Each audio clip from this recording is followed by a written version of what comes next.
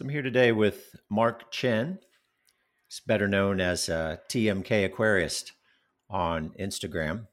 And pleasure to meet you, Mark. Pleasure is mine, Jeff. I've been following you guys for so long, and ADG is definitely, the name to look to in terms of aquascaping and design. So I love your guys' work. Been a long time admirer. Thank you for having me on the show. My pleasure, man. Thanks for joining me. Very much so. So, Mark, you're probably best known at this point for your discus planted tank, and as someone who has been pursuing that style for a long, long time, I got to say that anytime I see someone doing it well, I'm very impressed and also quite Thank you. curious.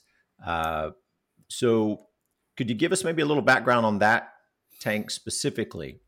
And I'm really wanting to know, is that something that kind of came together by way of an intentional approach, or did you just kind of follow your instincts and it worked?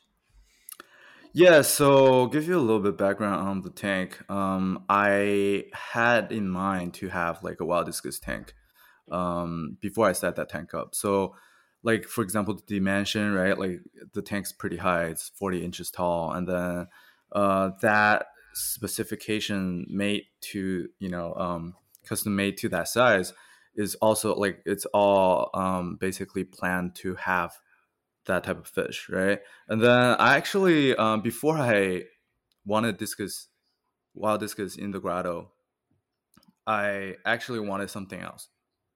So I wanted to go autumn or some type of South America. I knew it was going to be a South American setup. Sure. However, during my trip I took an expedition with Heiko Blair to Colombia, Oh, and wow. then, Well, we're yeah, going to have to dive so into that for sure. oh, for sure, absolutely, yeah. And two of my teammates on the expeditions were both huge wild discus experts.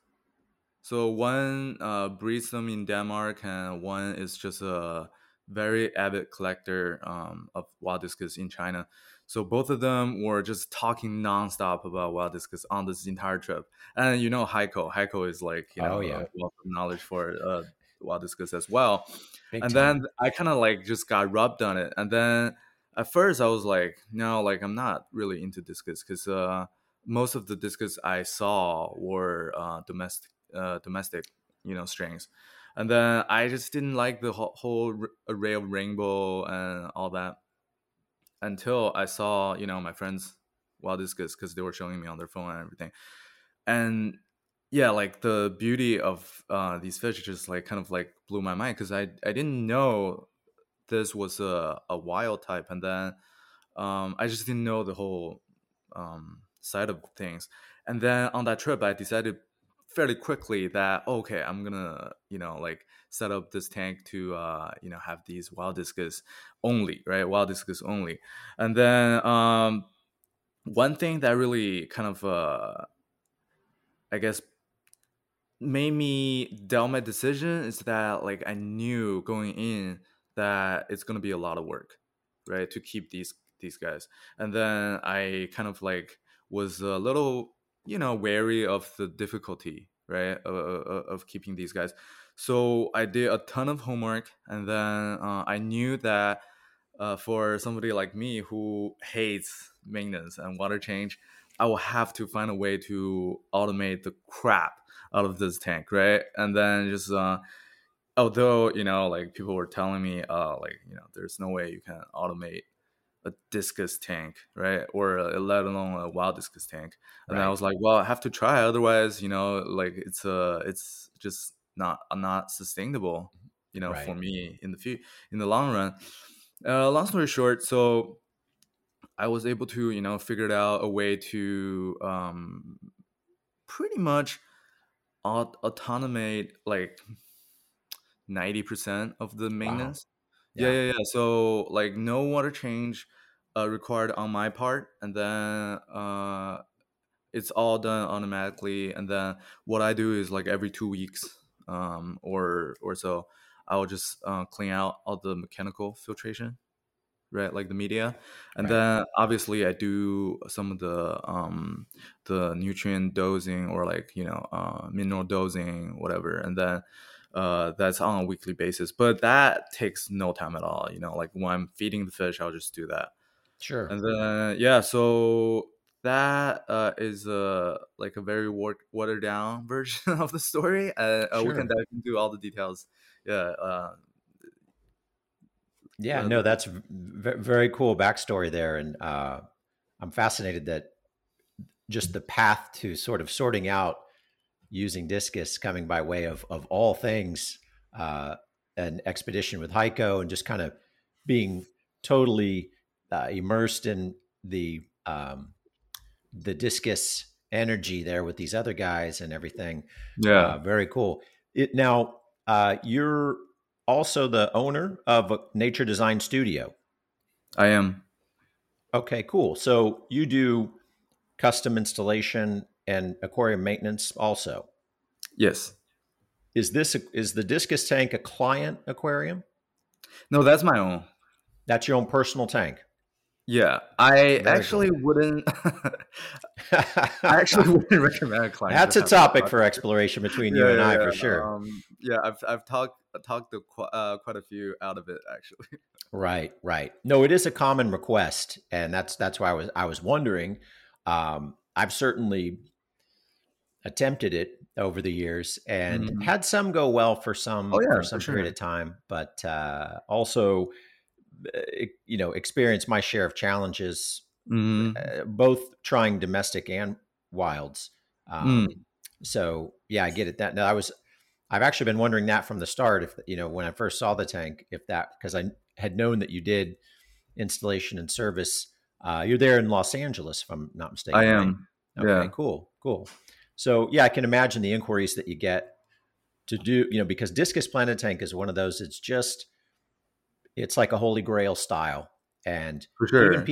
people may not even know. They may not know discus or plants, but they know this Discus Planet Tank somehow.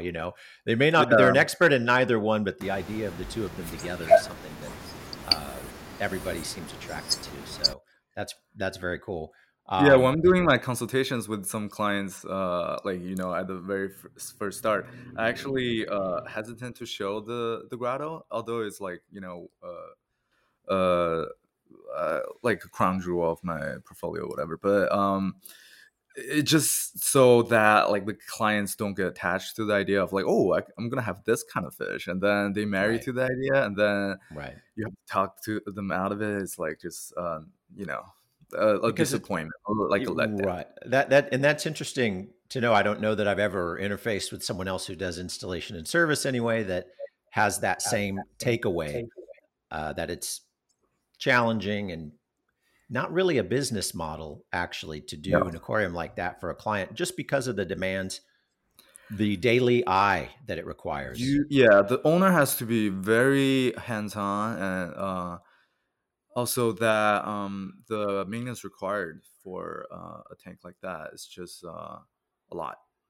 It is. It is because the two are really, and I often tell people this, that the two are not especially compatible in from a maybe a practicality sense. Not that the fish will do just fine and the plants can do just fine to get. It's not so much that, it's just that what's required from the hobbyist is long term takes a level of dedication that I've just found many Absolutely. people either or they get into problems because they didn't make the commitment. Now, I have seen these scenarios where, and this, where things just fall into place, and it's actually strangely not as challenging as you thought it would be, and you're kind of getting away with something, and you just go, "Well, this is cool. I'm going to ride the wave as long as I can." The problem with that, obviously, as you probably experienced, and why you hedge on offering it as a service product, is that that is not a predictable outcome, a thing where No. everything kind of just goes well, and you're like, "Oh wow, I'm not doing as much water changes as I thought. The fish are very healthy. They haven't had intestinal parasites and problems and all these kinds of things." So and I always say that that's not a predictable Yeah, outcome. you can't So replicate that. right, It's like a luck type of thing that right, you don't know. So I didn't get the grotto to be like a successful setup on the first go.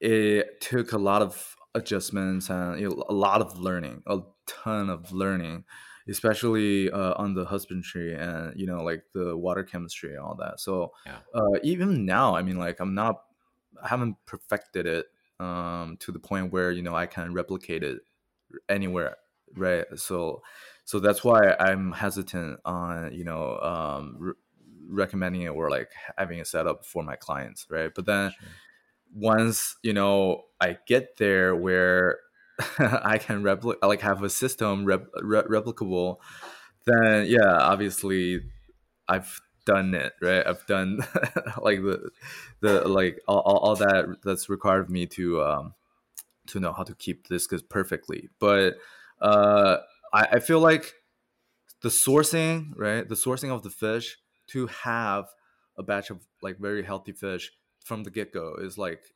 more than half of the battle.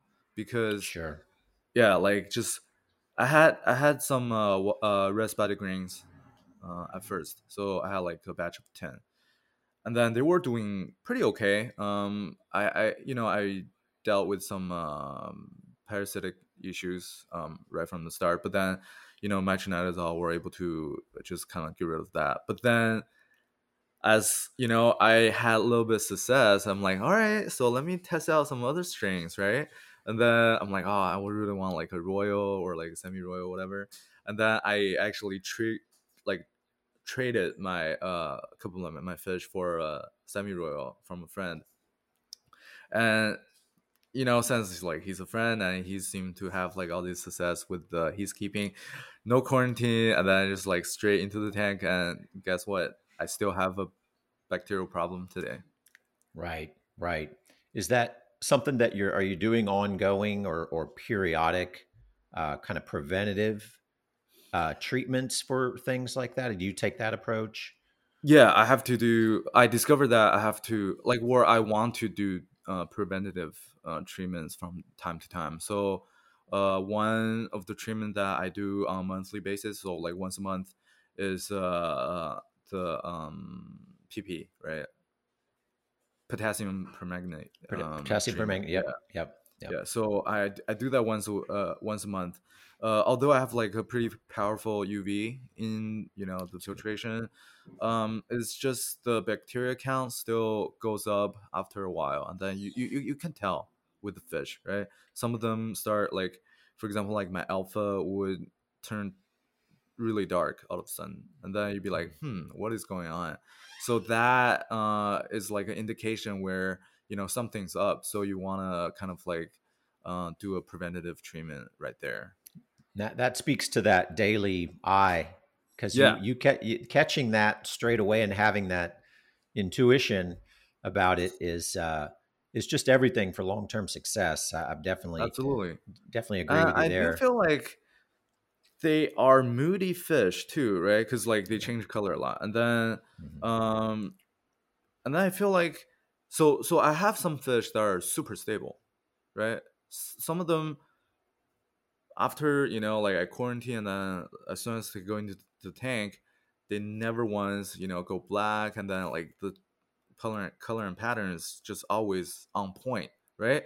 Which I find really odd Right. because these fish, like they want to sometimes they want to shy away from like spotlights, right? Like they want to blend into the background, and then going dark and being like quote unquote moody is pretty natural actually, right? Sure. As long as they're like hunting down their food when at feeding time, and then kind of like being very active and coming in and out of like their different shades of colors, then it's quite all right. Yeah, like I don't find that to be alarming or anything. But then yeah, like these staple fish are just so cool to have, and then they're just I don't know why, but it could just be a individual trade type of thing. Yeah. Right. Do you see have you had any problems with this kind of hierarchy thing that emerges where, yeah, you've got the alpha on down to what we could just call the runt, or definitely the least dominant fish, and even and then you have just a clear chain of command going on where you've got the big alpha, you've probably got its mate, and then you've kind of got everybody else, and then there's the runt.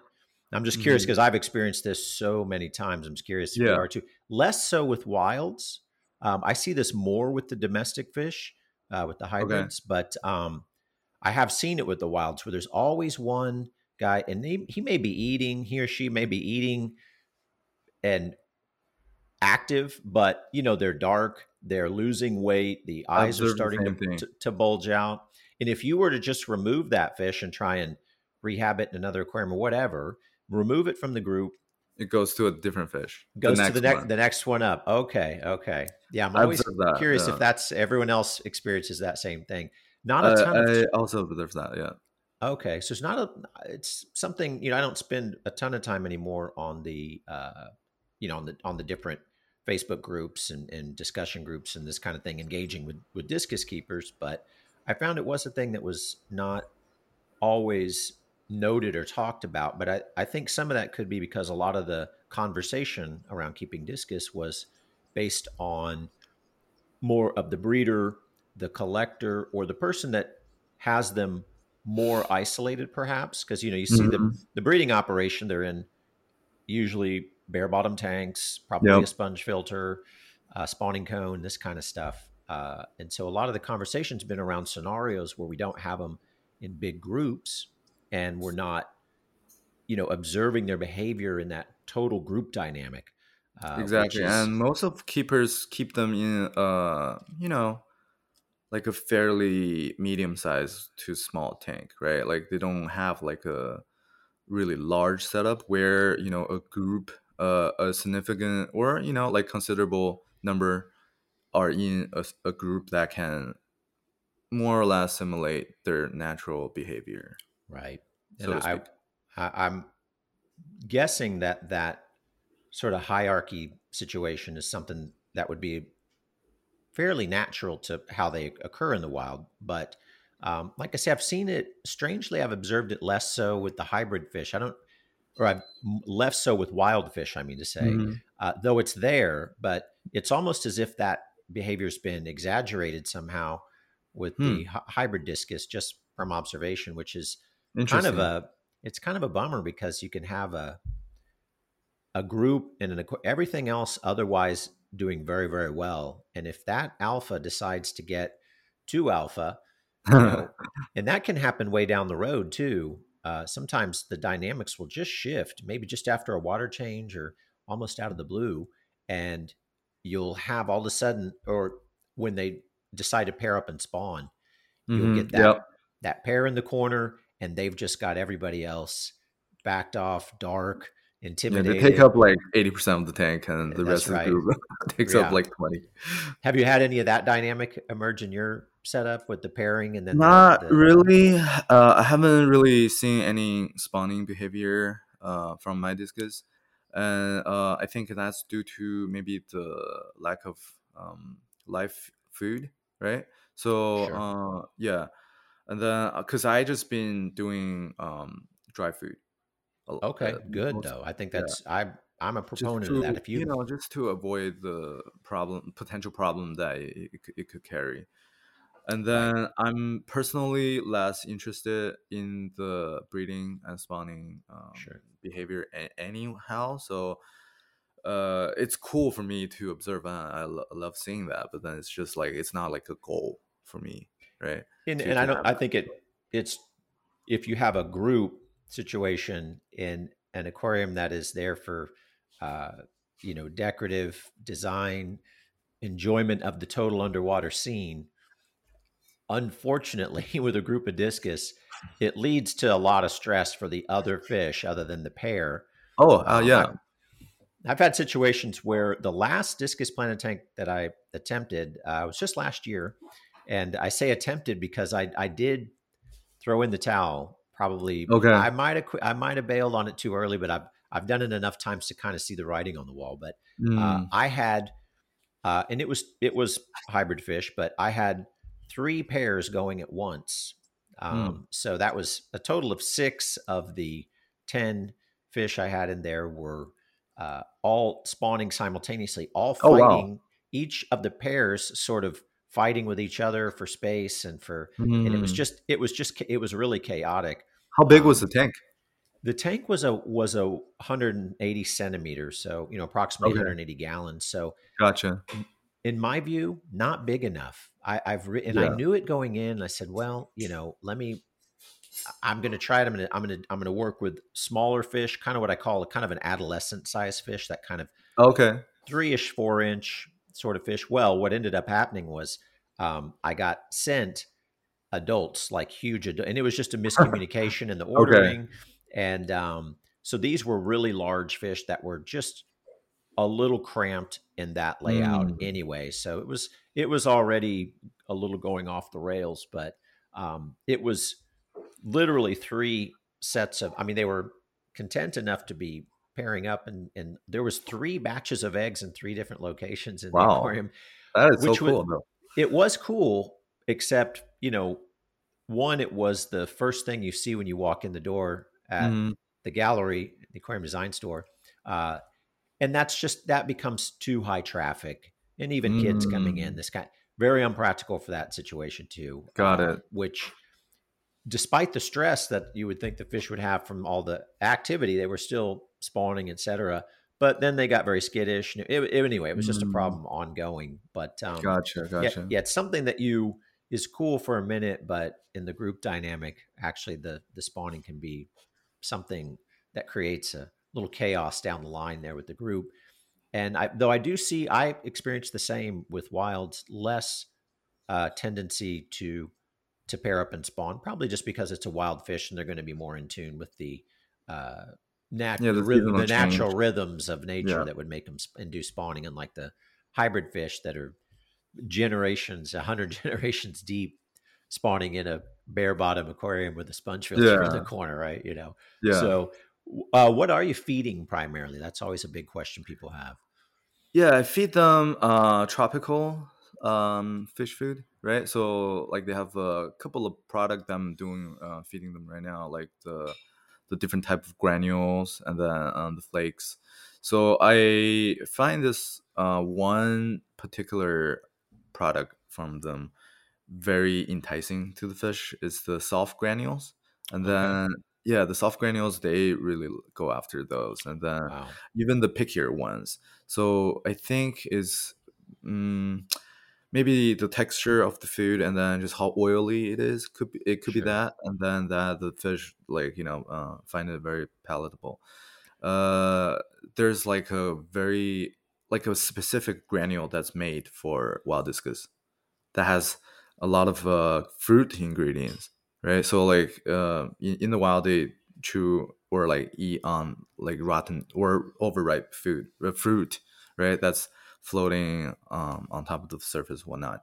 So I think that's a pretty good, um, I guess, variety of nutrients that they Sure. can intake, and that's been keeping them pretty healthy. And then also I'm feeding this one new food that's called Legit. Have you Oh, heard of it? legit. Yeah, Yeah. Mike Dobie's So stuff. Yeah, yeah. No yeah, yeah, big. yeah.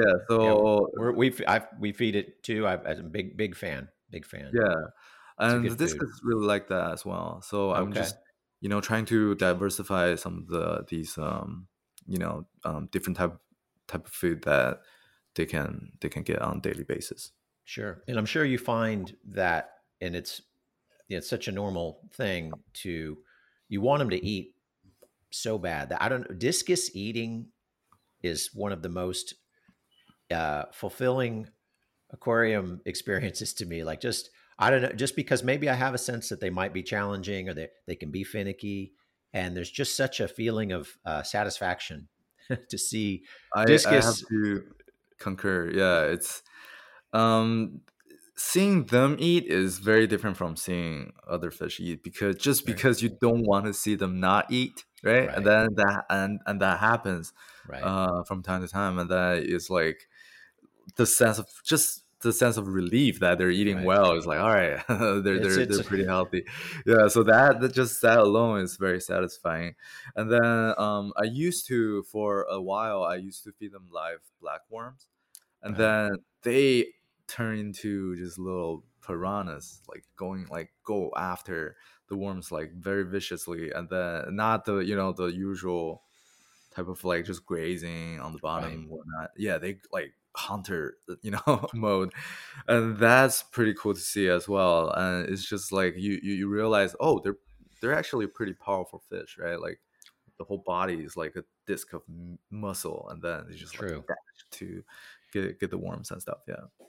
Did you have any problems having fed them blackworms with them getting spoiled and not wanting to eat dry Oh, food? that's the main reason why I stopped, and Yeah. also the disease prevention aspect of it. But then Sure. yeah, like once they get fed with blackworm like a few times, then they're like they'll lose interest in other food quite a bit. But then that's not to say that they will just stop eating other food completely. And then they do, some of them do lose interest, and then it's pretty hard for them to come back to eating dry food again. But it depends on the fish as well, and it depends on the fish health. So super healthy discus will be pretty, actually not picky in terms of eating. Good They'll point. pretty much eat whatever you offer if they're very healthy. The ones that, like, it depends on the personality as well. Like a fish might be healthy, but then they just are a little more picky on the food. Then like once they taste the worm, they're like, no, I'm not going back to the dry food. Sure. So that could happen too. Yeah. It's good to hear you haven't gotten them spoiled or yourself spoiled on feeding uh, bloodworms, frozen bloodworms. I think Hikari frozen bloodworms is just one of those long withstanding go-to foods that I think long term can be problematic. I don't I just from observation.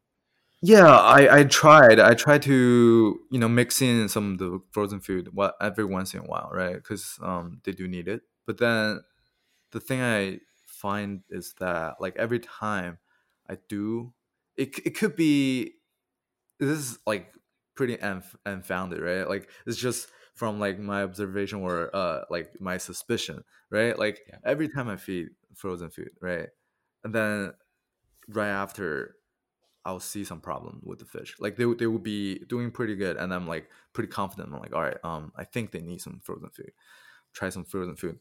Something happens, like the fish will go dark, or like some like their body, like sometimes they have pimples, right? And then a pimple will pop up, and then it's just, I'm like, nah, it's not worth it. Like these dry food like seem to be doing pretty good job like so Yeah. far. So uh like we always want to like have them be even healthier, right? Like I'm like, Yes. it's not enough, like let's be even healthier. So yeah, it's just during those times that like kind of I got discouraged from trying frozen food. So we'll see. I'll keep trying, but until I find the right one, I'll just be very sparse with the frozen food feeding. Yeah. Is as far as that primary softer granule that you were referring to, and you made a very I think often overlooked observation about uh, them grazing on the fruits and this kind of thing in the wild. Um, is that a brand of food that you would care to share with us Oh in yeah, particular? it's called Tropical. The brand is called Oh, Tropical. okay, cool. Tropical brand, and this is just a. Is it a discus specific marketing No, on the? they're a huge brand in Europe, and then Okay, yeah, only I think only Fish Gallery carries them. I mean, like I think some other stores will carry them too, but then Fish Gallery is the main distributor for the U.S. oh, So okay, okay, got it. They're actually distributed for it. Didn't know. They're right here in my own backyard. I should probably Yeah. get in on that. So it sounds like a great food, and I think anything that obviously gives a nod to more of the natural diet, which discus, because I think of the bloodworm situation over the decades Yeah. now, there's Yeah. a notion that a more protein diet is sort of foundational to discus, and what I've always heard is that they're quite the grazers and reasonably omnivorous. And if you look at the size of their mouth, a carnivore, it doesn't make any sense, right? They have a Doesn't mouth make sense at all. and a And stomach. in the This wild, like you struggle to kind of like even imagine how they will get so much protein, right, in their natural diet.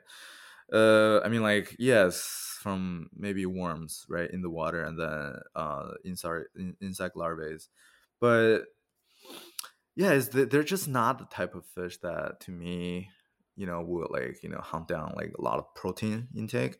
And then plus like when from the dissection or like autopsy of like these wild fish, right, like they do find all kinds of stuff, and most of their gut content is actually just detritus.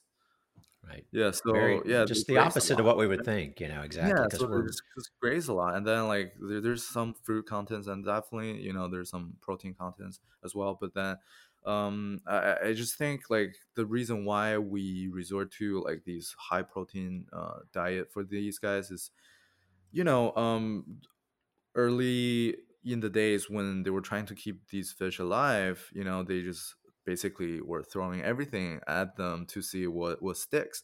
And it just so right, happens, the high protein diet kind of sticked, and then proved to be, rather successful than like than natural, right? And then right, yeah, to replicate their natural diet is going to be very difficult. So sure, yeah, so because yeah. it kind of goes against our notion of the high water quality, the environment where we could have biofilms and detritus in an Yeah. aquarium obviously could speak to a little bit of, it's an interesting point. And as I go in any kind of exploration or research year after year after year about discus in an aquarium, all these little subtleties emerge as to what makes them or what gives them a notion of being challenging.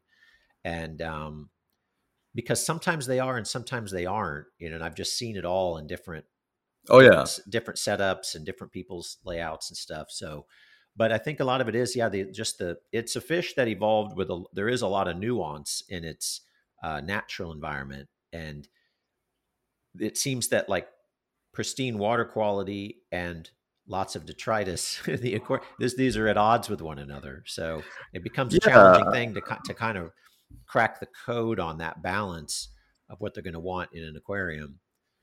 Yeah, I Uh, think so in their natural body of water, there's a lot of tannin, and then there's a lot of tannic acid and all that organic um, substance in the water that is a natural antibody, right?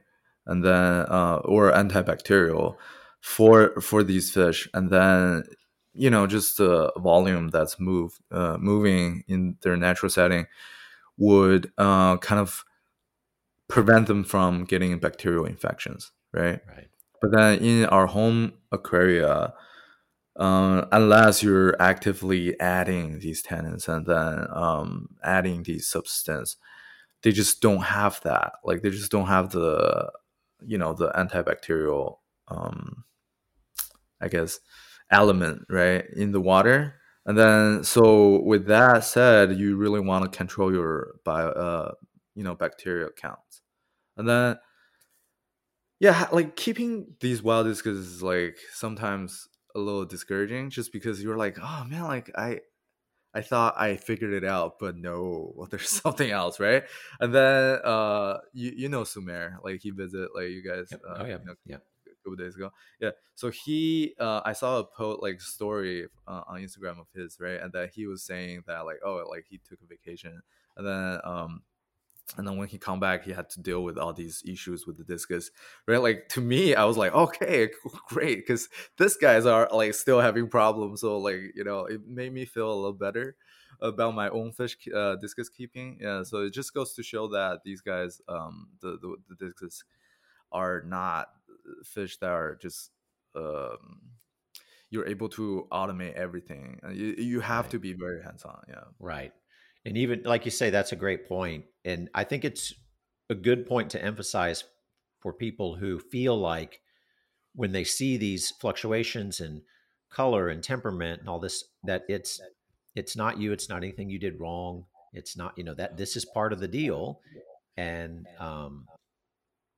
that's nothing to blame yourself about, necessarily, because I've Right. seen a lot of that too. I've suffered that, thinking that it was some kind of neglect on my part, or um and I think that the psychological side Yeah, of it might be more the reason that makes them challenging than the actual challenges of the fish themselves. I Is agree. I how agree. you Yeah. process the challenge. Yeah.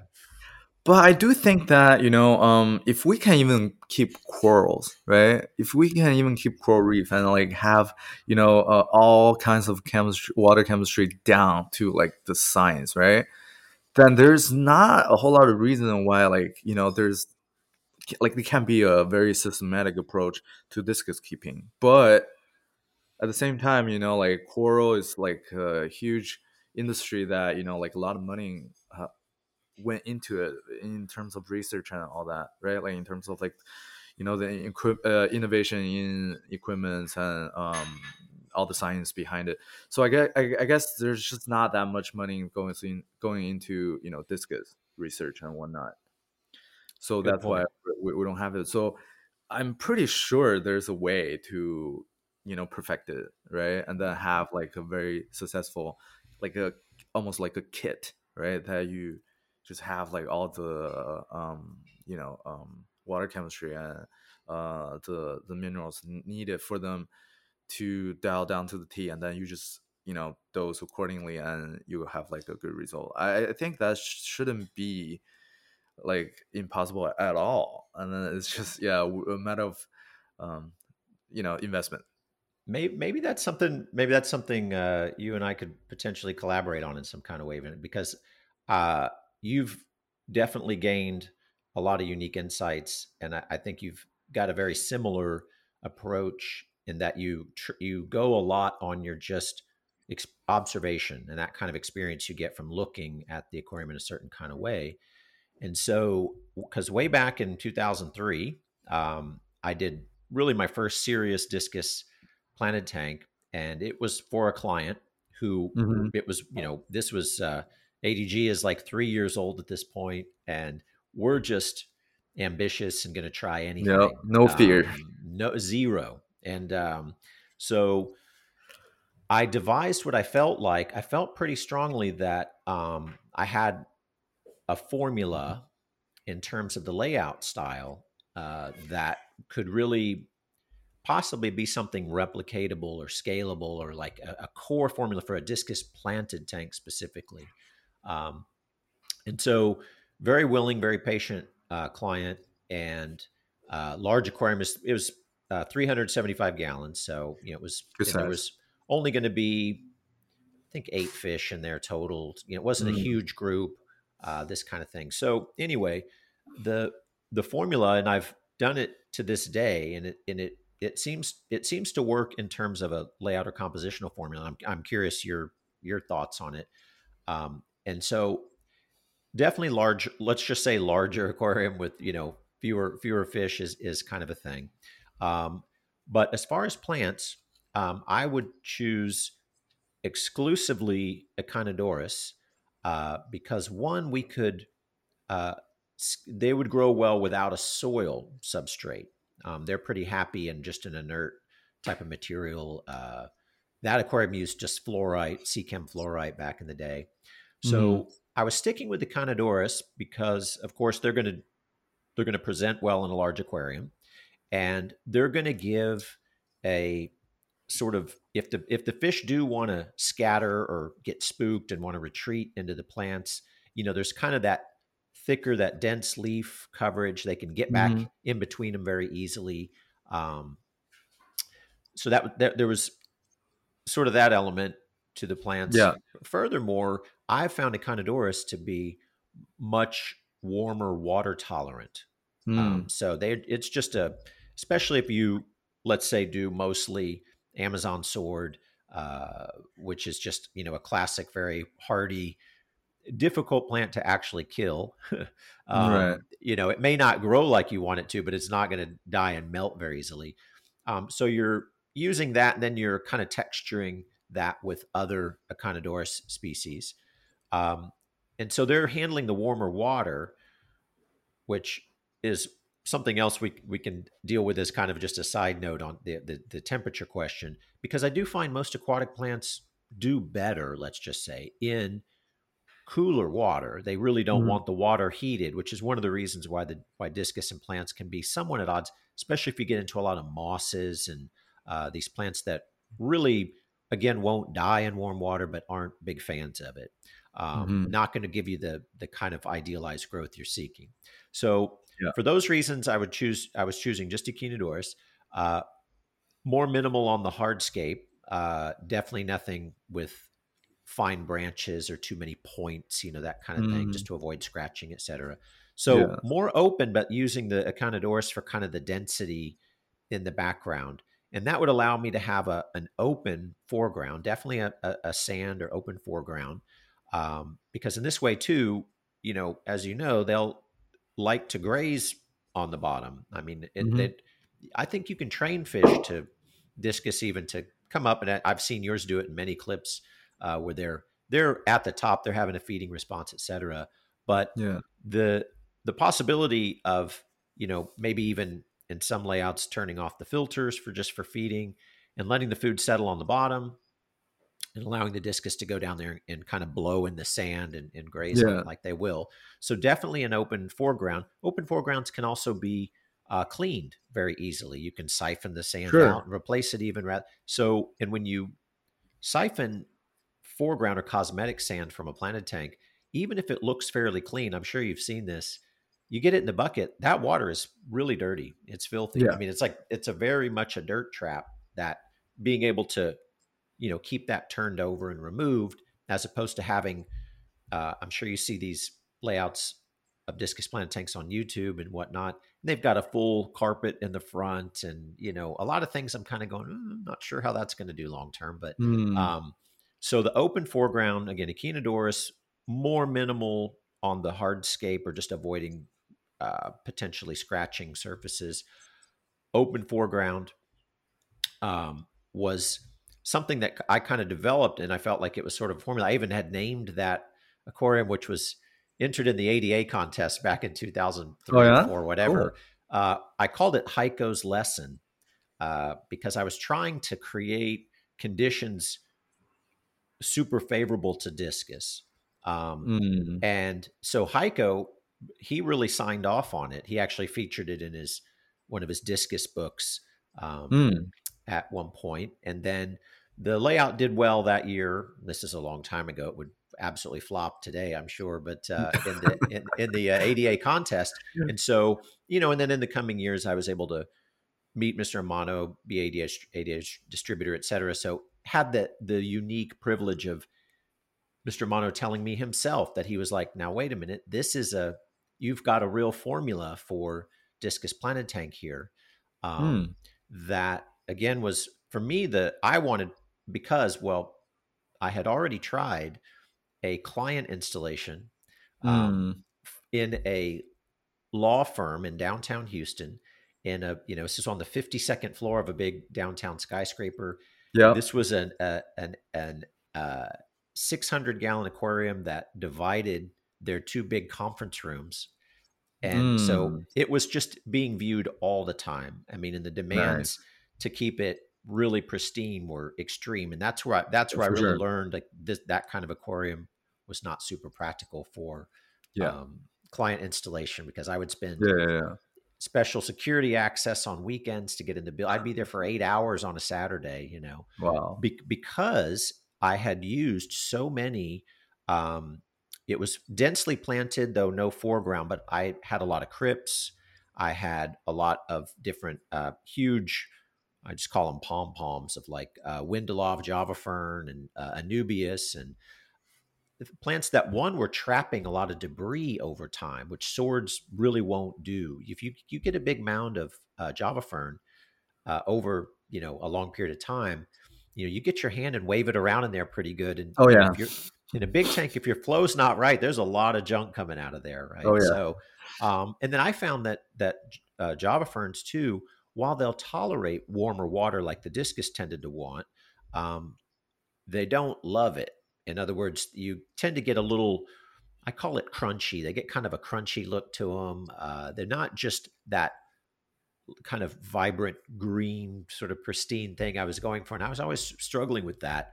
And so that's what kind of gave me the idea to go with the Echinodoros model, which the overwhelming majority are from, Central South America anyway. So there's a little bit of a nod to not using Southeast Asian species, but Hmm. sticking with so anyway,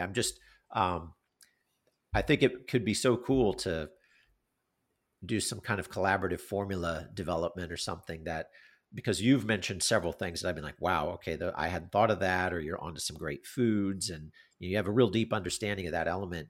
Um, but something that gives people a real template or a formula that tends to up their likelihood of success with it. Anyway, I didn't mean to be long winded about that, Oh no, but no, no worries. Yeah, it's very but cool to hear the insight. yeah, and it's something that goes way back that I've had done many times since then, and at least as far as that core formula, it's always worked, but it's more the natural behaviors of the fish that became, oh, I don't know if I'd call it issues, but if there was something I would call an issue, it was, the Hmm. hierarchy, the spawning behaviors. It was really the result of the fish becoming quite happy in the Yeah. layout, and then and then variables emerging that created an issue unto themselves. Many of which I feel like you've kind of got getting a handle Oh, on some of that. Heiko's given me a lot of grief about having the tank uh viewable from two sides, right? Like the grotto is a room divider, and then he's like, no, you gotta have one viewing only, and then yeah, he gave me a lot of grief on that, but then um he definitely knows his stuff, and then I think like an ideal situation where like if you are absolutely just gunning for discus, right, and then especially wild discus, and then like the setup is entirely devoted for just that, then absolutely you want to have like just one viewing, and then have like what basically what you just mentioned, right, having like a place of refuge, I guess, that they can like go high into, and then the hardscapes. I do find the hardscapes could be, that's debatable. I feel like in my opinion, just because yes, they would hurt themselves if they like start like being skittish and dashing every which direction. However, if they, I mean, like in my experience with my discus, like the only time they will be skittish and just like freak out, right, is when they're having a health issue. Okay, Yeah, so I've when heard that before. That's a good yeah, point. so when Yeah, they're having a health issue, especially when the water is not right, like I had a mini ammonia spike this one time, and then in like right away, like they become like super skittish, and then okay, so yeah, like besides that, like my daughter, she's 6 now, but then I had the tank for like 3 years, so she's go up and bang on the glass, and the fish don't even they're not even phased. Um, so in terms of like the hardscape, I feel like if you have a not the entire tank obviously, but like one place where you have some dense branches and like fine branches and whatnot, it can actually provide that sense of the refuge more, like even more so for these guys when they know that okay, that's the place they'll retrieve to when sure. they don't feel comfortable and whatnot. But then yes, they would have the risk of getting scratched, and yeah, but then I feel like a little scratch here and there is not like a huge deal. Obviously, that's my just personal No, I'm opinion. with you on that. As far as if you look at where a lot of them, when I've seen natural habitats and biotopes and stuff, there can be some very dense, Yep. tangles of wood and things like that. That's definitely Yep. not an open occasion. Yep. So I And and yeah, their especially shape, yeah, their especially shape is when they're basically in the wild, and then a lot of times they will be resting or just actively residing on along the banks, right? Like near the banks of a river or of a lake, and then these banks have fallen trees, have roots coming into the water, and then not a whole lot of vegetation actually, right? So they would just kind of like in between, like just hang out in between yeah, the branches. And then sometimes, like, there's another thing about discus that like uh, most people would think that they're a very calm water type of fish, right? Like they can't deal with currents and whatnot. But then that's actually not true too, because they're so widely distributed, in the whole region. So some regions have very calm water; they do fine. Some regions have quite a bit of current, and they're also yeah. fine. So they're very versatile and tough fish. And if you look at their shape too, I mean, it's definitely very function specific, obviously, as all things in nature tend to be. But Mhm. um, if I reflect on that, I could see where that kind of that narrow, broad but narrow shape, not unlike angelfish, perhaps too, the ability to kind of get in between tight spaces of wood tangles and things like that is probably quite natural for them. And so, Yeah, yeah, it's a good point in yeah, terms of especially during the spawning season, right? Because like they spawn in the high water, and then like basically the top portion of the river is just branches, right? Trees, right, right? Trees with tons of foliage, and then they have to get into the crevices of like branches, and like they want like a secure spawn site, so they really start finding the tightest crevice to go through, and then that's where their body really just kind of like take advantage of that type of setting, right? And then yeah, so I feel like they'd be okay living around some semi dense sure. hardscape. No, it's a good point. It actually, that's, yeah, that gives me kind of a reflection on modifying that approach a little bit more. And, so I would tend to choose more kind of the bigger trunk kind of type pieces, the thicker bodied pieces. But perhaps even a little more density in the hardscape would benefit them. But on temperature, what's your approach or philosophy on temperature, and do you see any Yeah. issues with plants being in warmer water if you're keeping the water warmer? Right. So the grotto is around 83. So Okay, I pretty warm. do a little variation between 83 to 82. So um, the plants definitely, I gradually adapted the plant to that high temperature. So I had it when I just set up the tank. I had it at like 75 or so, and then over a month time, I gradually turned the heat up, right? And then they most of them adapted okay, right? So like I have like tons of java ferns in there, like narrow leaf java ferns, and then anubias are doing great.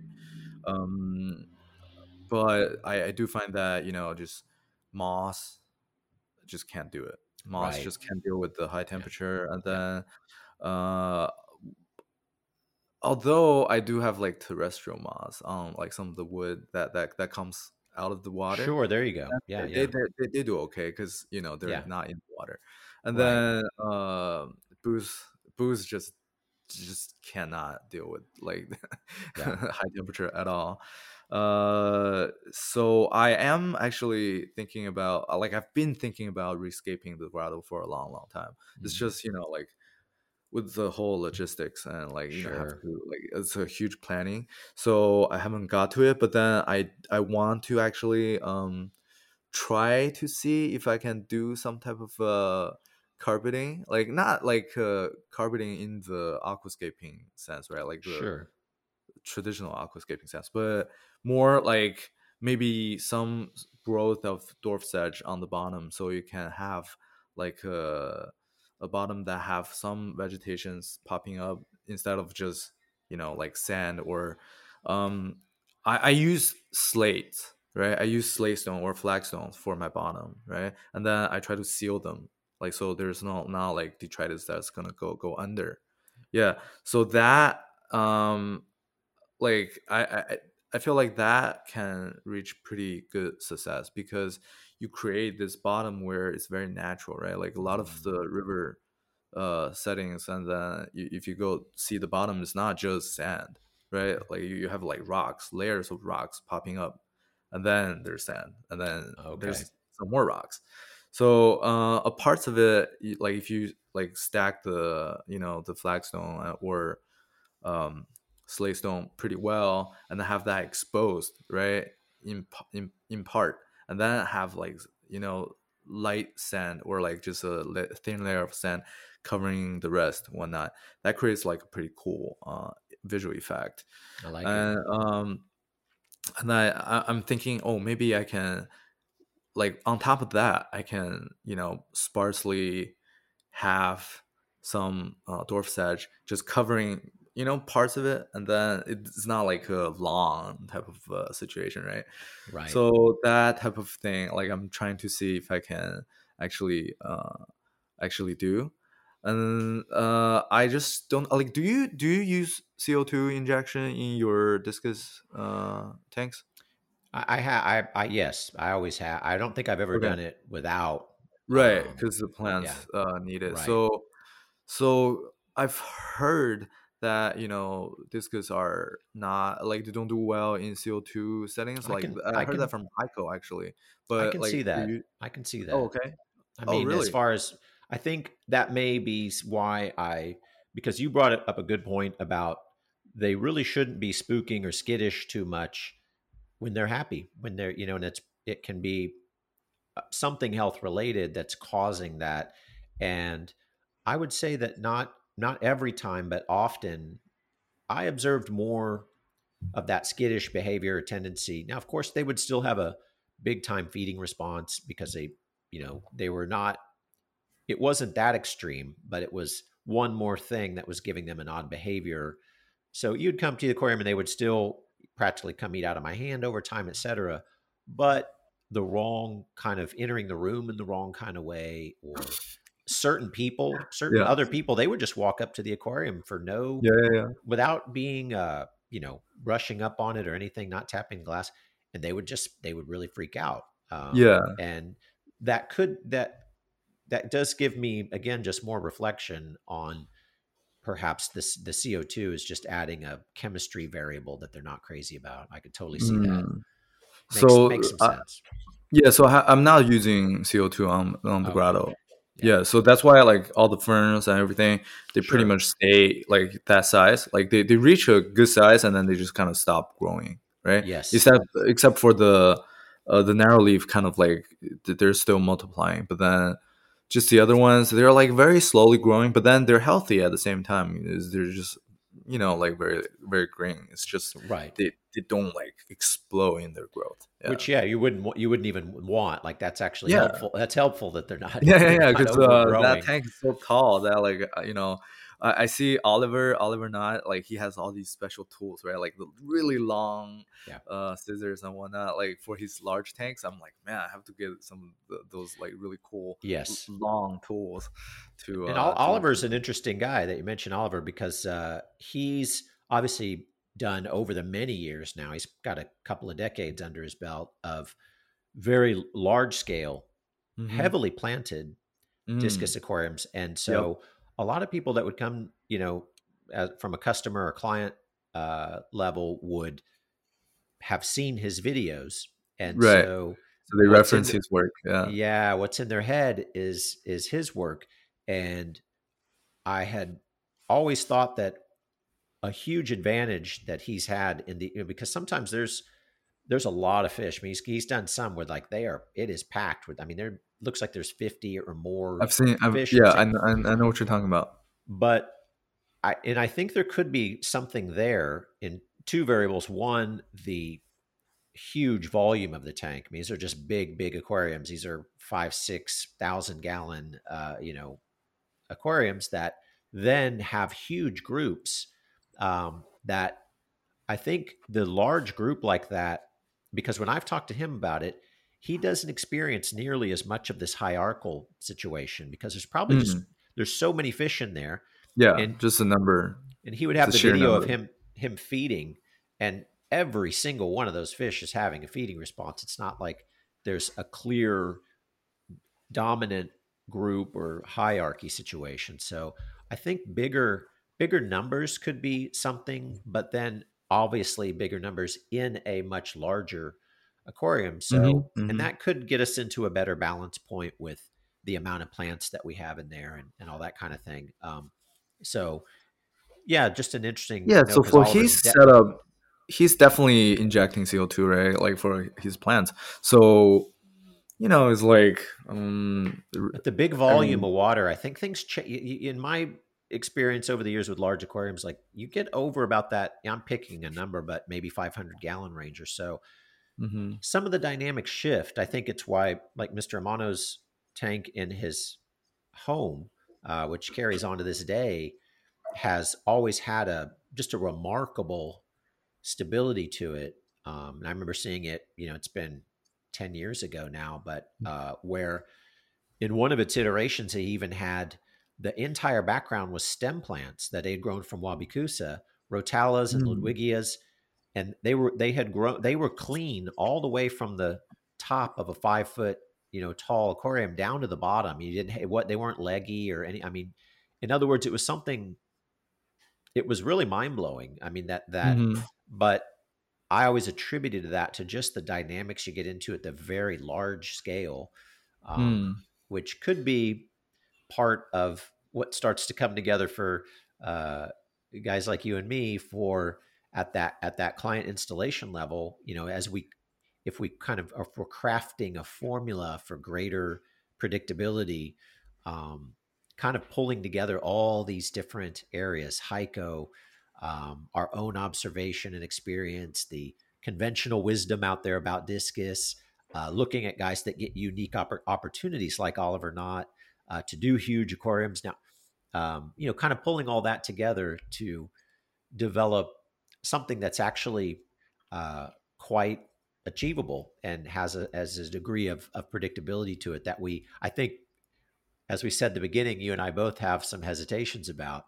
Um, and then when another note I would say about Oliver's situation is that he is in Germany. And Yep. Germany, there's a long history of just a lot of passion for discus, and many of the world's top breeders, at least on the domestic fish side, but on the wild side also, because Yeah. years of importing fish, I've learned that Germany, and then secondly, maybe Japan, are two markets that, and there's certain fish, wild discus being one of them, that really get a preferential treatment Mm. from a lot of the exporters that are, they know that that's an established market and culture for discus, and they can command a much higher price, to be honest. So some of the, like you spoke earlier, to the quality of the fish going in, that is a thing that for yourself and me, being in the U.S. with a different set of variables here sometimes, um, we look to what's going on in another part of the world in terms of what they're keeping and the success they're having. And I've always said that that can be a outcome of their specific resources and their variables, which are going to be very different from ours. And that between their water, their experience, the fact that uh, someone like Oliver may have a better occasion to go and get the fish from the importer straight away. They've got the fish in, they've acclimated them specifically for him for a big project, and he's going and getting them from an amazing, very strategic operation for discus, and then taking them straight to his already very well calibrated uh, display or final layout situation for the fish. And some, because I'm looking in awe sometimes at the remarkable health, the numbers that they're able to do together. He did that. He did one not too long ago for a client that was all wilds. I don't know if you caught that one, but Oh yeah, yeah, yeah. yeah, That's a large tank. very large tank, stunning group of fish. Haven't I don't know if he's circled back on that one and done any content too recently, but I think that one's out. It's in Europe, but outside of Germany. Maybe not one he sees himself personally all that often, but either way, um, and I say this mostly to markets like the US, where again we're seeing what the whole world is doing and getting inspired by things that, and I tell it to customers wanting these kinds of tanks all the time, that like, well, just remember that YouTube video may have been taking place in a place that's got very different situation than you, different resources, different, just according to keeping culture, different water, all these things. So just, it's an important takeaway, and sometimes what we're trying to do, um, I think, in that we're dealing with a different deck of cards here sometimes. Yeah, I think yeah, that's definitely very reasonable. And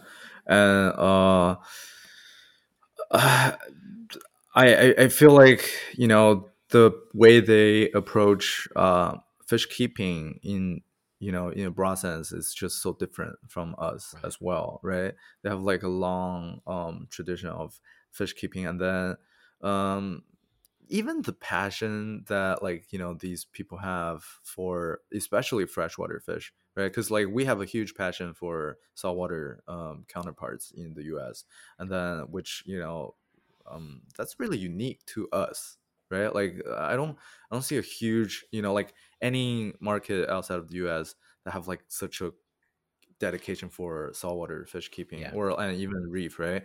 Anywhere else, but then in Germany, in Japan, I mean now more and more so in China, the passion for freshwater fish is just growing exponentially. And then when you said these exporters and collectors that they favor Germany and Japan, now the number one player is China, because they True. just yeah, I mean like they just follow the money, right? And then Right. whoever's the highest bidder, they'll just give them the preferential treatment.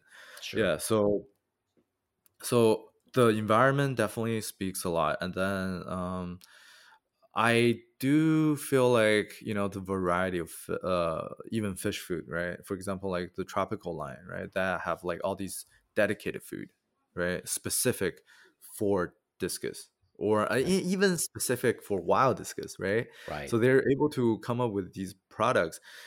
Shows how much dedication they're putting on this one type of fish. And They're then not trying to get uh, just another SKU on a PetSmart shelf, right, like yeah. we, it was a little bit more of the struggle we have here sometimes. Right. Um, So, and a lot of the science and the scientific rigor that goes into the fish keeping and husbandry for them, it's just very different. Really good point. Really good point. So I saw too that you were in a recent clip on your Instagram that you were dosing the. I'm pretty sure it was the Brightwell product, Hmm. but one Hmm. his Blackwater extract, I think it was. And so that's something I've never tried or used. Um, I've always attributed those. A Blackwater extract in a plastic bottle in a fish store has been around since I can remember as like a little kid. So Hmm. um, what's your do you genuinely feel like that is helping? Is that something you can definitely observationally see a difference in? I do, I do, Okay. yeah. I was So, almost going to say that I don't think it does anything, but I can't, I shouldn't say that because I've never actually used a product like that. So I'm very curious your feedback on that.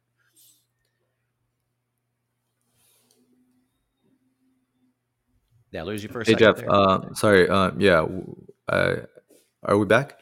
Yeah, yeah, we're back. Okay, cool. Yeah, so I've observed that. Yeah, especially in their appetite. Yeah. So once I consistently, dose this additive, basically, I find, some of the fish that are not very, uh, like they don't eat very well, start to like accept other food, and then um more like, well, I started to really start consistently dosing this after bacterial ordeal, or like Okay. bacterial infection with a lot of the fish, and then they start having, like losing scales, and then like one even have like a hole, like hole in the head, right? Okay. And Yeah. then yeah, it developed like really quickly, and then I was struggling to like course correct, and like get them healthy again. And then I was trying all kinds of stuff, and then yeah, like once I started to at this like a show a lot of improvement in their behavior, and then like the hole in the head start uh actually closing. Wow. And then yeah, it's also the type of food that they're eating now, that like I'm getting them a variety of food, so they're probably taking in more vitamins, right? So vitamins are a huge thing Yeah. that they need.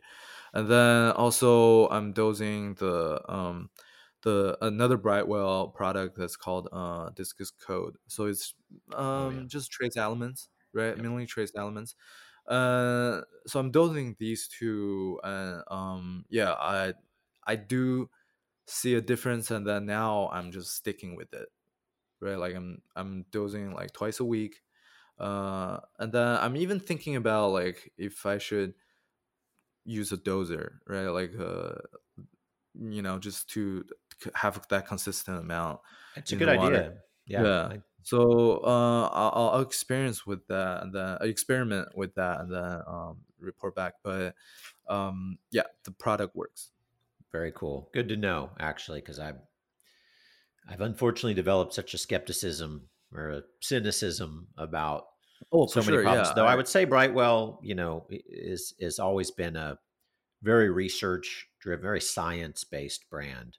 Right. And do you know Chris Brightwell yourself by chance? He's No, I okay. don't. It's just Very very they. very impressive guy. Very Okay. Cool. very science minded. I mean, I've often joked that the description, the product descriptions when you read the bottles are extensive. I'm like, there's like it's almost intimidating. There's so much information there, Right. which I think is great for a kind of a higher level product like that. But Mm. yeah, if you were going to be using one, I think you probably picked a good one in terms of something that's going to be really the right tool for the job and not some brown water in a bottle in a fish Oh store yeah, somewhere, yeah. which is I like actually Sumer recommended to me a long time okay. ago. So I mean, Yeah. like anything that guy says, like I would just kind of almost trust it blindly. Yes. Yeah. He was. He like I said. He had made a visit to ADG just a couple of weeks ago, and we have a display with that we're growing out some Altum Angels in the big center Mm. display in the gallery Yeah, yeah, there, yeah. and I see. and I've seen that. yeah, Yeah. and I guess he saw the chameleon cats in there that he's actually. And then it's pretty obscure fish in general. And he's like, "Oh yeah, I'm breeding those." Yeah, yeah, yeah. His focus right now was just spawning these chameleon cats, which I was like, "Wow, only Samir would be like deep diving into something tricky like that." Have you seen his video on like he's using the little brush to help them the fries I come out haven't. their I eggs? haven't. Oh Yeah. yeah, like that video blew up on Instagram. So like he got Wow. like I gotta check it. millions Yeah. of views, and No, then it's yeah. next level Aquarius for sure. Yeah, it's so cool. I mean, like when he told me about like how, because these fish, like the males carry the eggs, and then like they have a mustache essentially, That's like right. what Yeah. what looks like a mustache, and then they carry all the eggs on their mustache. and then since like they burrow in sand and everything, so the sand is very abrasive, right? So the egg has to be extra thick, so the fry actually can come out on their own without the sand rubbing and whatever. So Yeah. in a breeding environment where like he's basically stripping the eggs and then having them in an incubator, he has to be the one that like Wow. peels off the eggshell so the Wow. fries can come out. It's so interesting. Yeah. Have you ever looked at, or tried or thought about doing discus in a hardscape only situation? The reason I ask is because we actually do have a few client installations right now that are very successful, Mm-hmm. at least in terms of just long term discus health. This year, not all, and I mean, I've not too long ago, I had posted a video of one client that's got wild discus in a hardscape, um, and so which he's had his share of struggles too. He's fortunately Mm. very dedicated. He's the right kind of client to do it, Yeah. but mostly we have worked with more the domestic fish. But does is that something that, because it's controversial in the sense that I get a lot of, I think it's kind of unfounded pushback. I think it's mostly because people want to see the green in there, but I'm not totally convinced that it's that much of an asset for the discus themselves. In particular, it may not matter one way or the other.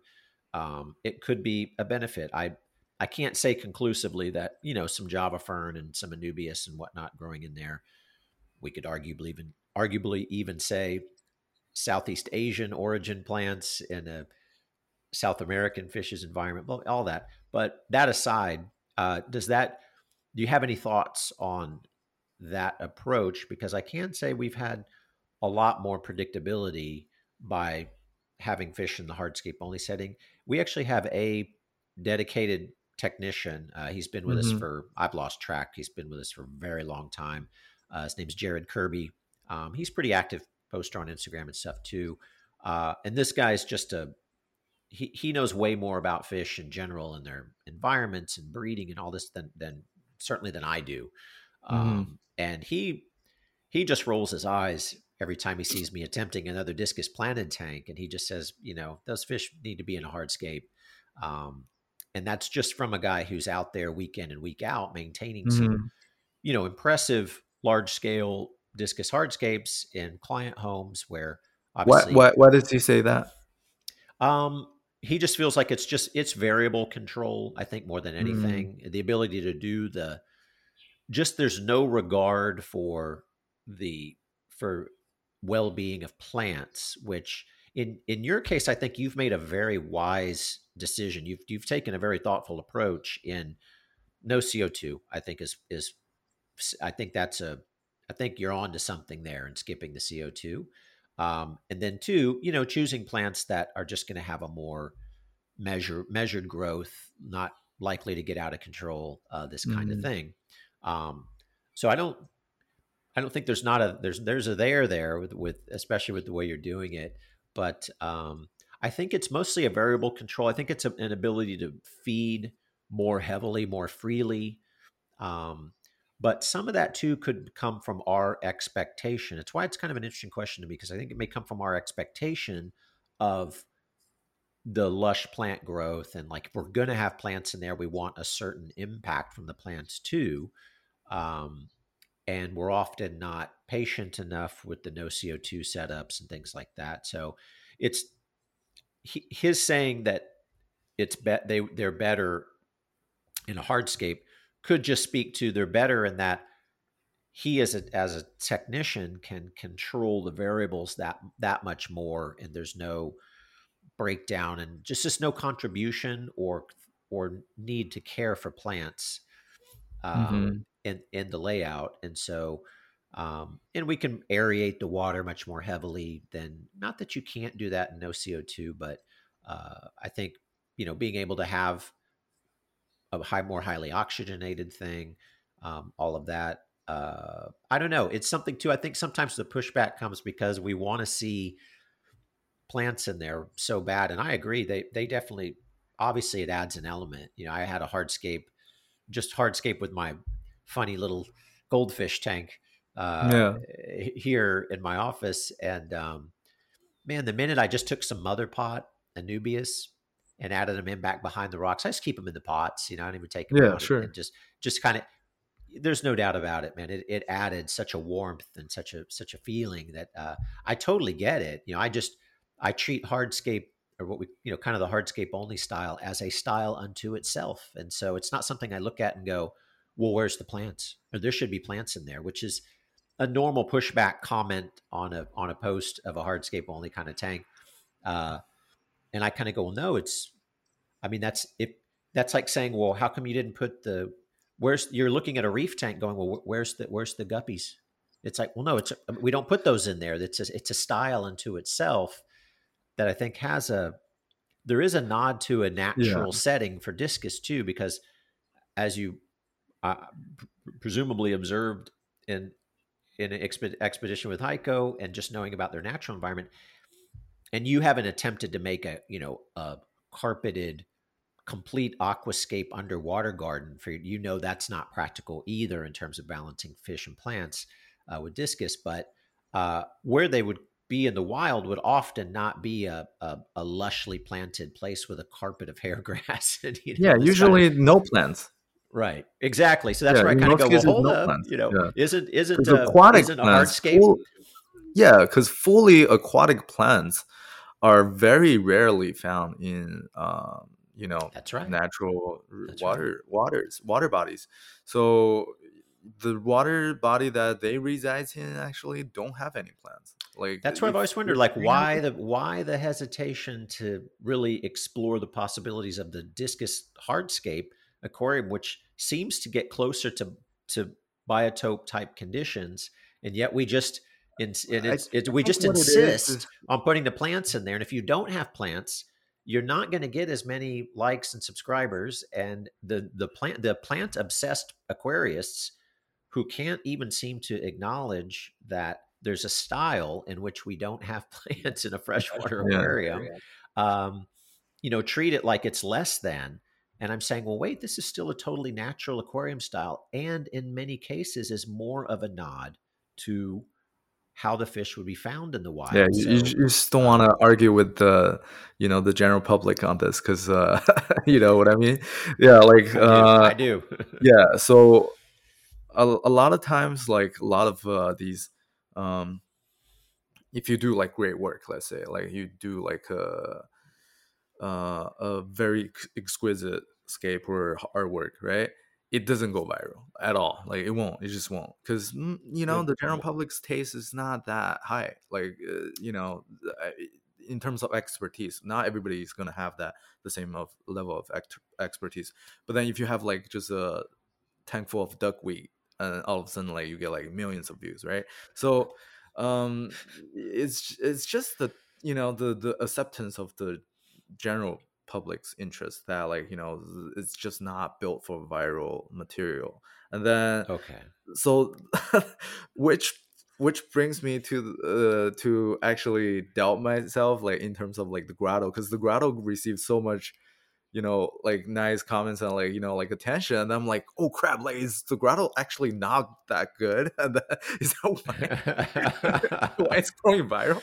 Yeah, No, so I don't know. it's good. I wouldn't worry about, but I know what you mean though, and it's a very astute point, and that one that just as somebody that puts out a lot of different aquarium styles and kind of covers a lot of ground, to get a confirmation from someone like you who has a real good sense when you look at an aquarium on social media, etc. You have I would say, uniquely calibrated perception of what you're looking at.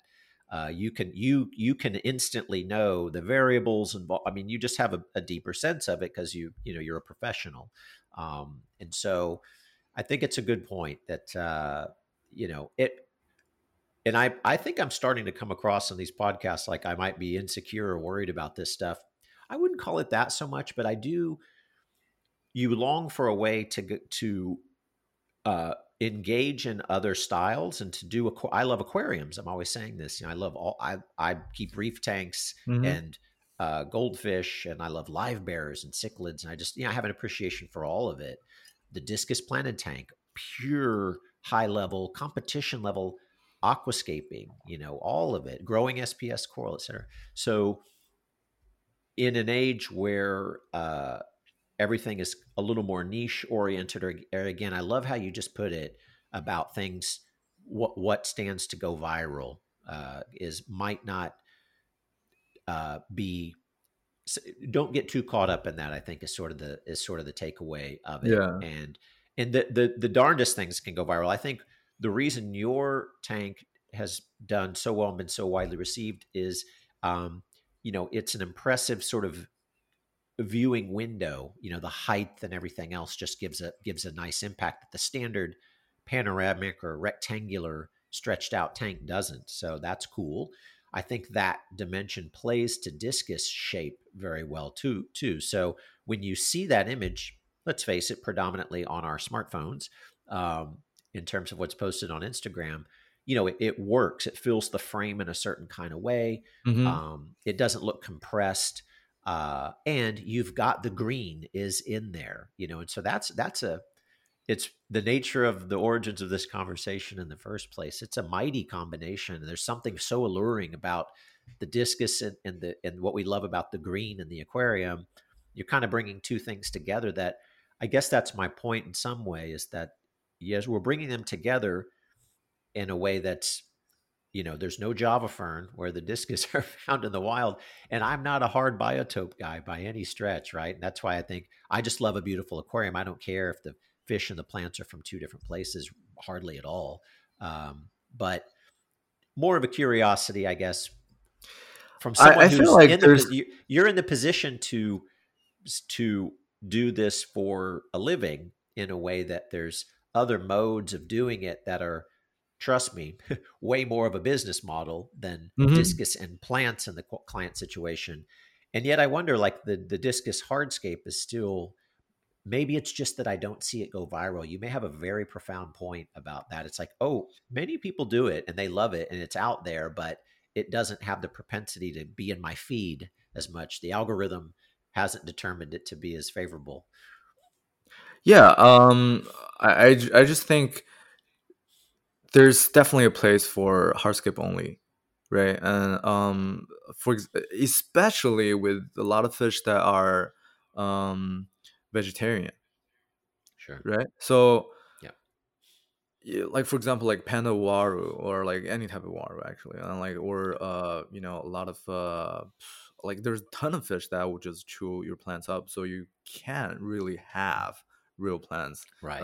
even if you wanted to with those fish. So so the hardscape only is definitely there's place for it, and then um it's just that not everybody wants to see like hardscape only, and then especially for somebody who actually don't know that much about like natural water bodies and like how like about fish, so they don't to them they're like, okay, is it like a little incomplete, right? Because like why Right. don't you have plants? But in the artistic sense and in the aquarium hobby, like from a hobbyist standpoint, I totally feel like hardscape only is a very impactful type of scape style to have. And then especially the way that a lot of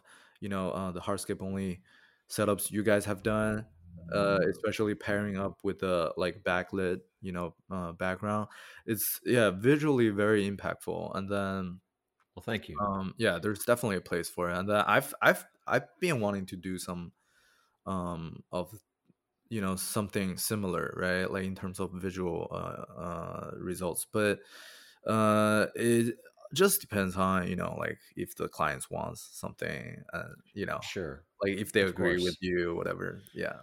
Right. And it's two worlds that don't often uh, really commingle that much. What makes sense uh, for people like us who are doing this in a client installation situation and we're doing it for, that's our livelihood, that's our business, uh, has a different, it's going to play different in the audiences and the tribes and the followings that we show certain kinds of things online to. That's why, we do a lot of things that we don't ever really show, and probably just should go ahead and do it. But we don't, because I feel like the audience sometimes has been sort of acclimated to a certain expectation, um, that I mean, you've certainly seen the popularity of the grotto tank, such that I'm sure you've got a lot of other content out there, but you know that there's this is what people want to see, and that's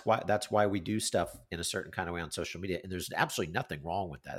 Right. That's not even a critique or any such thing. It's just like, well, it's just natural to do more of what's working, but Yeah, it's kind of exactly. a And digression. I'm sure to our listeners it's not a terribly yeah. compelling topic, and stuff like you guys like you and I can probably sit and stew on that for a long time, Well, just because we're but the thing is, like, our content is being shared on Instagram and other sure. social media platforms, and these social media platforms, especially Instagram, it's just very they're incentivizing these contents that are like fast food, right? Right. It's like when it comes to quality, maybe like quality is a very secondary thing to consider in terms of like how you want to be successful on these social media platforms. And then Instagram, like right now, it's only encouraging videos, and then very short content that's like super easily digestible, and Yeah. then you don't want to go into any depth in terms of artistics, or design. And then it's really like something like in your face. Like you see it, and then it has shock value, all of that. So those are incentives that are like negatively um, encouraging content creators to like spend a lot of time trying to create, like, or even just artists trying to show off like their artwork. uh and then if you want to be more successful on social media content, you really just have to nail down two things. One is high output, right? So it's like right now, especially with the algorithm, how they're evolving, that they're like kind of trying to replicate the TikTok model, where it's Right. very democratized and very they want to randomize the exposure of content. So like obviously the more you put out, the more chance of you winning that lottery, right? Yeah. To hit that viral exposure. And then Right. the other thing is like consistency, right? So that goes hand in hand with high output. And then yeah, so uh something quick, something eye catching like that, like would be Sure. Not a ideal good place. in It's this not a good place to environment. sit and have to explain. It's not long format, that's for sure. So there's no chance to No, really no, no. explain why you did something in a certain kind of way. And we've all learned the comment section's not the place for that either. It just doesn't work. That doesn't. It becomes this very sort of tit for tat, back and forth kind of thing. I very seldom will have somebody give pushback to something. I'll kind of state the reason why it is the way it is, in some defense of why it's been done that way. And there's almost never a circling back where that same commenter goes, "Oh, okay, I see what you meant now. All right, that's not the game." So no, that's a Yeah, I miss the very forum days, because the right. forums is a place where you really want to like accumulate knowledge, and then you can actually learn, right? Like it goes into a depth where knowledge are accumulated, and the answers are being questions are being answered, and you can actually find the answers to answer your own questions and whatnot. And then Yeah, instead of like social media, is more like just a comment, and then more of just some people leaving like a very quick feedback that they're feeling in that moment. And then like, do they actually care? No. Do they actually want to find the answers? No. Right? And then right. they just move on, and then they're bombarded with information anyway, so they don't even have the bandwidth to go back to your reply and like just see like, oh, okay, yeah, like follow up with more questions and whatnot. It's just it's Sure. not a It does. It gives it. It does make me. I do have concerns sometimes. Maybe this aquarium philosophy, for lack of a better way to put it, kind of maybe isn't having its best day there as far as that being where people are learning about it or whatever. But yeah, it is what it is. It's not. Yeah, it's a We different could. thing, right? It has its own Yeah. place. For example, like it's Right. building a lot more exposure to our hobby. So like, For sure. new people, new blood are finding it and then getting interested in the hobby. So like, it has its place. And then Yeah. like, so I just tell my followers, like, if you want to really learn and get into the hobby and be successful at keeping fish, and then go that extra step, There you go. and I then like you that. go to the forums. But I then like that. yeah, if you're just looking for entertainment, yeah, social media is pretty entertaining.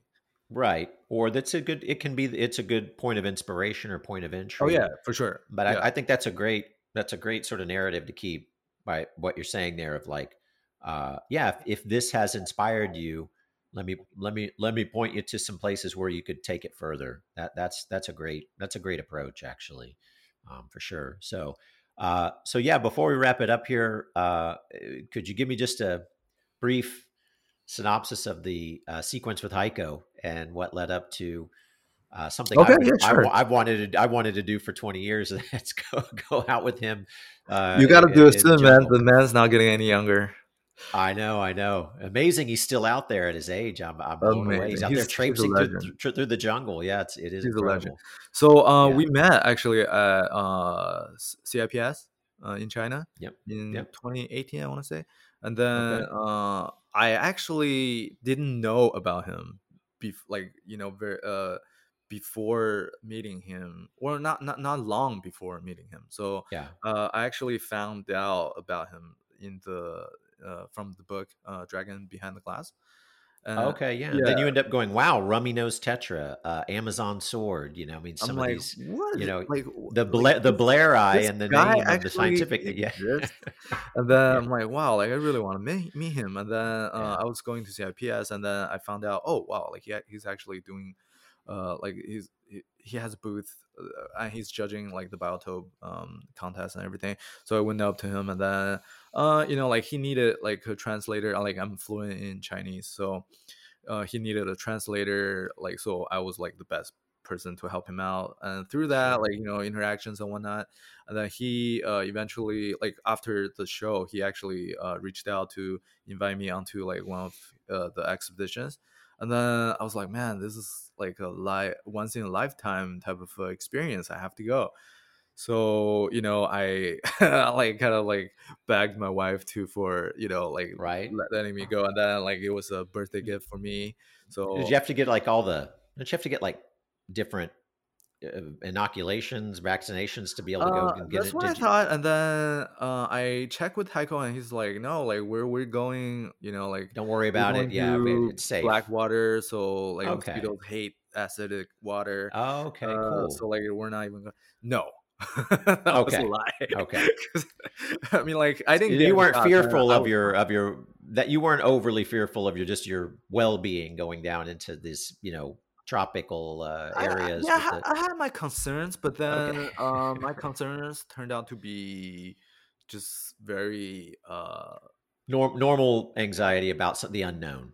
unnecessary, actually, because yeah, in Sure. the like our expedition, like it was really safe. Like we hardly saw any wildlife actually, which was really sad because Yeah.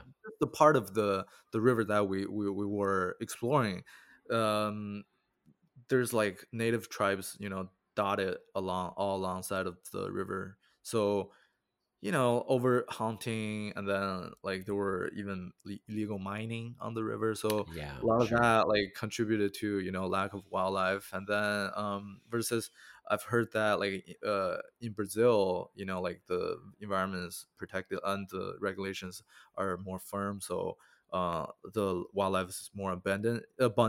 It could also be because that like is more downstream, so I'm not too sure. But When we went, right, and then like I initially had all these concerns. I'm like, like should I get shots and all that? Like Heiko basically is very cavalier in terms of like those kind of things, Yeah.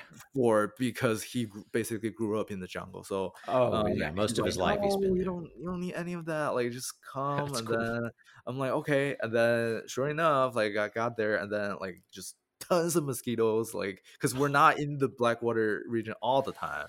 And then so Yeah. like every time, like you're not in like a just purely Blackwater setting, like there's gonna be mosquitoes. And then good thing I brought like very strong insect repellents and whatnot.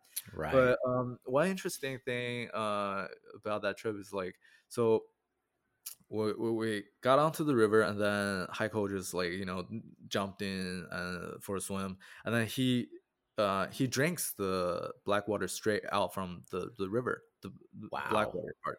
And Cool. then I'm like, can you do that? Like, is that safe? Like, you're gonna get like parasites and whatnot. Like, don't like. Well, like in my mind, I was thinking that. Right? Obviously, I didn't say that to Heiko, and then I just asked him like, "Is that like, can I do it?" And then he's like, "Yeah, like that's the best water, the cleanest water in the world." Wow. I was like, "Yeah, I'm just gonna stick with the bottled water that we carry." Right. And then Heiko may have an adapted gut biome for this thing right, after all the exactly. And then, decades down but the there. thing is, at the end of the 7 days, right? Like we actually ran out of the water that we brought, right? Okay. So every time we want to drink water, we have to like get the water from the river and boil it, and then drink it. And then imagine it's like kind of hot, and then you don't want to like drink hot water. Right. So Right. by the end of it, I was just like, fuck it, like Yeah, I'm just totally. gonna drink. Like the guy's like I'm thirsty, man. healthier than I am, and he's Yeah. like freaking like 80 years old. And then I'm like, Eh, I'm just gonna try it. I drank the black water, and it was the best tasting water I've ever Wow. tasted. Like I've tasted Wow. like mountain spring water, right? Like in Sure. Yosemite, and then those are like Sure. some pristine mountain like snow melt, right? But then it's just non-comparable. Like the water was Wow. so good tasting that it could be that like I was thirsty at the time as well. I Right. mean, but You're like a week. You say about a week. You're it, like a week in at this point. yeah, You're yeah, out there yeah, for a a week. weekend. And then yeah, so I tasted it. It was really good. I actually carried a bottle with me, like of it, just like to keep on drinking it. And then after I came back from the trip, I was like, like better check out if like I have any parasites in my stomach or whatever. And then it turned out I was just fine. Like it was completely fine. That's cool. This could be the hot new bottled water trend. Next to Oh the you got man, the it Fiji could water, and be. then Oh wow. you got Hey the Jeff, you were hey man, we're on because this to bottled something. water Yeah, industry is like out of control. But yeah, that's that the could be real the black water. You remember like there was a bottled water that's called black water. I don't I know never if you saw that remember one. that. Like there, I never yeah, saw there that one. used to be one that's like the Okay. water is actually black, right? It's like kind of look kind of nasty, whatever. Yeah. But that's the fake black water, right? This is like the actual Okay. The real real black deal, water. it could be a Yeah, thing. But no, that's really cool. You're out there. Oh, you say when you guys like out there for a week in the jungle, like in the are you complete jungle. sleeping Yeah, in a yeah, we you just basically. pitching a tent or Oh yeah, oh yeah. So we basically flew into Bogota, and then like took a took a car ride to like a little town, like well not a little town, but like a smaller town called Villavicencio, and then took a World War II era plane, right, twin wow. propeller plane that's called DC-3, and then it's like half cargo, half passenger. Like you're just sitting in the jump seat facing like all the luggages and whatnot, Wow. right? That's like strapped with a cargo net, and then the cockpit basically like the doors open, and then the pilot was like just so welcoming. Like I got in and out. Like I was filming everything with my GoPro and like 360 camera, and then I even like stuck out my 360 camera out of the like cockpit window to like, and then the pilot was like so chill. Yeah. And we flew to this port town on the river. It's called Porto Inirida. So it's on the Rio Inirida, which is a pretty big river. And then it basically meets I think Orinoco Atapapo, or no Atapapo, yeah, like it meets Atapapo. And then so that's a really good spot to collect autumns. Okay. Yeah. So we visited the fishery there, like, the farms and whatnot for autumns, and it was really impressive, right? And then Wow. so when we went into the river, we started going upstream. We actually went upriver for like over 200 miles, I think. Yeah, on like this raw steel boat, right? That says like Wow. 8 max, and with the just a single propeller engine in the back. And then we had to, go over 5 rapids each way, right? So 10 in total. And then every time we go over a rapid, we have to, like, empty out the boat, right? Like, remove the engine and everything, and drag the boat over the rapid, ancient Egyptian style, with like logs, Wow. right? Like rolling on the bottom. And then some rapids will have like their locals to help us out, but some of them, like, nobody come to our rescue, and then we just have to do it ourselves. Yeah, it was quite a journey. And then by day 5, we Heiko hired this boatman who doesn't know how to fish, which is like the first time he's ever encountered that situation. So he's like just a boatman. He doesn't fish. And then so we ran out of food by day 5, and then we have to buy Okay. food from the local, and which was just like it was, the food was very disgusting. The Okay. Okay. It was, yeah, it was So bad. you had And been then the boat operator would also be catching fish that you would eat, would be part of how you had gotten usually to that it's, point. yeah, usually they're also fishermen, so they'll catch the fish that we'll eat as well. But then, Wow. yeah, Okay. in this case, like, he was just a boatman, and then he actually asked us for food, and then we're like, oh man, like, yeah. So we ran out of Uh-oh. food by day 5, and then Why do I we picture Heiko, no matter how disgusting the food looks, he's just eating it down like it's no big deal. I don't know. It just Oh seems like yeah, I he mean, would be like, he would eat the anything really. Like, sure. he's seen it all. And Oh then yeah. so we reached the waterfall that we wanted to go explore by like day 4. And then the waterfall is like this one, like, really unique black water waterfall, right? So the waterfall is like 30 meters tall, and then very big for what, especially black water. And then Okay. the chief, like, of a tribe, like the tribe's chief, yeah, um, who was in charge of that region, had to bring us in there, because we have to navigate through like these, like, very small, they call canoes. So like they're basically like channels, right? And then Hmm. so we get in with the chief, and then he was asking Heiko like what, we want to do there. And then Heiko was like, oh yeah, we want to try to find some fish, like, under the waterfall. And the chief just laughed at him. He's like, no, there's no fish under the waterfall, like, don't even waste your time, whatever. And then sure enough, we found, all kinds of like different plateaus and whatnot under the waterfall. And the chief was actually kind of surprised. He's like, wow, Right. like, Didn't know yeah, those were they're there. actually fish there. Been Yeah. here for 5,000 years. I've never known those were there. Yeah, That's so awesome, man. What it's a great trip.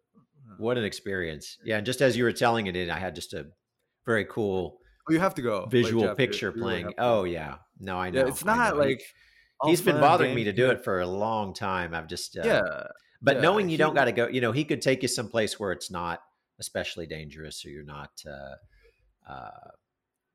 Oh, you they're know, definitely dangerous, but it's there's not danger. in No, the there's sense no of, escaping the danger, but well, um it's not the sense of danger that you think of. So like, when before the trip, I thought like the dangers would be like, the caimans, the anacondas, and then um like poisonous, like venomous spiders and whatnot, and so like those kind of stuff, right?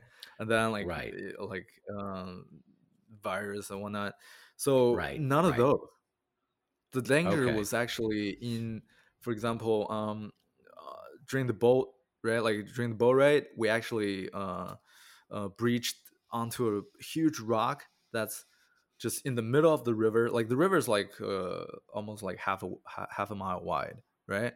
It's a really wide river, and then we were traveling, in the middle of it, and Right. all of a sudden there's a rock that's like just below the surface, like 2 or 3 inches below the surface, and the boat just Right. ram onto that rock because can't like we can't see it. Good. And Yeah. then like had us had it like go any further onto the rock, we'll have like hit the propeller, right, and break the engine, and then we'll get stranded. All the Right. equipment could have like the boat could have capsized, and like we just all get into the river. Drowning could be a possibility, but then all Sure. the equipment surely would have been lost and whatever, and then we will Right. have to wait for the government or like the officials to rescue us out of that situation. So that's a danger. And then also the plane that we took, right, the World War II era plane. So This is not some Heiko FAA regulated stuff here. This is Heiko was assuring me that it's the safest aircraft in right. the history of aviation. And then Okay. like not even 2 weeks after I got back into LA, like my one of the teammates from the expedition sent me this a news article, and then it's I think it was from Peru or Colombia, I forgot. But then one of these planes went down and all the passengers died, like just not even 2 weeks after Same my model and everything. expedition. A plane you were Same had been model, on. yeah. Same Yeah. model. The Heiko's proclaimed safest plane on the planet. It's Yeah. it can happen, but definitely, man, wow, wow, definitely take a grain of salt with that. amazing, amazing, man. Well, Mark, it's been a great conversation, man. Really, Thank you. as usual, it's gone longer than I had planned. I always say this in these podcasts, but I mean, I love the conversation. I find your insights on this vital style too from the Grotto tank, I think is just a wealth of great information there, and really admire everything you're doing.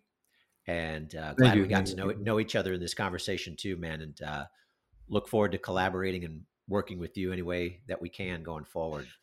And Looking forward to that. Yeah, I've been, like I said, great admirer of ADG for a long time. So, yeah, I feel like a visit is long overdue, and I'll, yeah, definitely try my best to, make it to you guys, in the coming year.